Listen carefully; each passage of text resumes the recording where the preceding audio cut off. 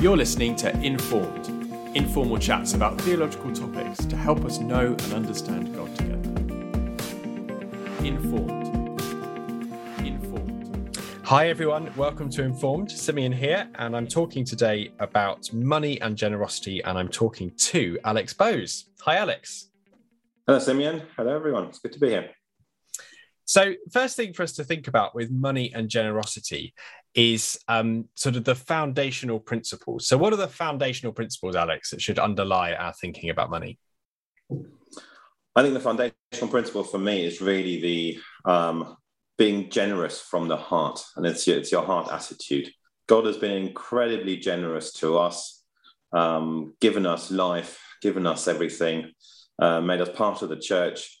And that then, I guess, outflows into our lives, including how we deal with money. And so that cheerful giver, as it says in 2 Corinthians 9, I think that's the highlight really of that. So how can we be cheerful givers? How can our heart attitude be one of a cheerful giver?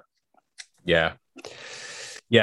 We never want to be giving or doing anything else kind of reluctantly because we don't really want to do it. We want to start from that position of, well, I belong to Jesus now and he's my Lord, and everything I have, 100% of the money in my bank account and the hours in the day and everything else, they all belong to him. Okay, what does he want me to do with them? Let's answer that question. And kind of doing that in the light of the gospel, because in the context of money in 2 Corinthians 8, Paul has this lovely statement of the gospel. Verse 9 says, "You know the grace of our Lord Jesus Christ, that though he was rich, yet for your sake he became poor, so that you by his poverty might become rich." And that's what Jesus has done for us. And so that's, as people who are now part of Jesus' body and in Christ and being transformed into his likeness, that's what we want to do. We want to be generous for the sake of other people. How do you think about how much to give, Alex?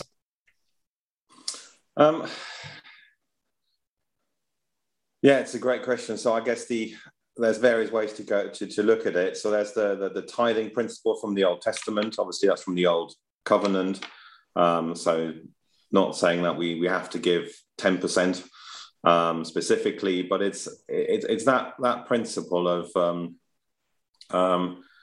we should give of our best. It's the first fruits principle as well. So how I would go about it is that I would think of I guess money coming in, whether it's a regular salary, occasionally it might be a bonus or whatever it might be. And I think, well, what feels right in my heart? And I want to be a cheerful giver. And I want to kind of then select a percentage or an amount that just I then feel peaceful about. I will talk about it with Jess as well. And then we will settle on something using those principles, the tithing, the first fruits, the generosity, cheerful giver type principles. And then I think once you feel peaceful about it, that's great. And then you can just go ahead and that's the right thing to do. Yeah. And I think what's important to say as well is there's no kind of rules or mathematical formulas. It's between everyone and God. Everyone's situation is different. Everyone struggles with different things, so there's no right or wrong answer in most of these areas. Because like the idea of tithing 10% is something that some Christians pick up from the Old Testament, as you say, or specifically from from the Old Testament, and it might be a helpful benchmark if you're looking for a place to start, but actually it's not something that we are bound to in the same way that we're not bound to eat certain foods and not eat certain other foods. There were some specific instructions God gave at a specific time of his plans for history, which he's not given to us as those who are part of the new covenant in Jesus. So we can learn some really useful principles from looking at that stuff. But we're not necessarily, God's not necessarily asking us to keep the specifics on the amount of giving any more than he's asking us to keep the specifics on what we eat or what we wear or whatever.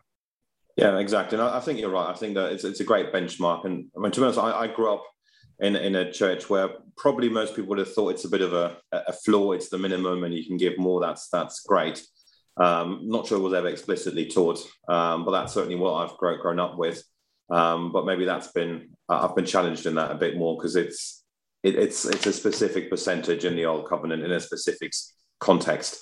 And so for us under the New Covenant, we should take the principle and not the specific amount.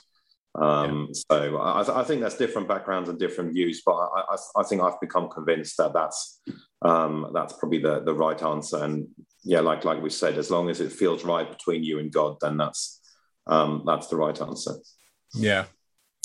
And I guess something that we would encourage people to do is to make giving to your local church family a really high priority. Not because it's yet another charitable organization out there that needs your help, but because this is the family that you're part of.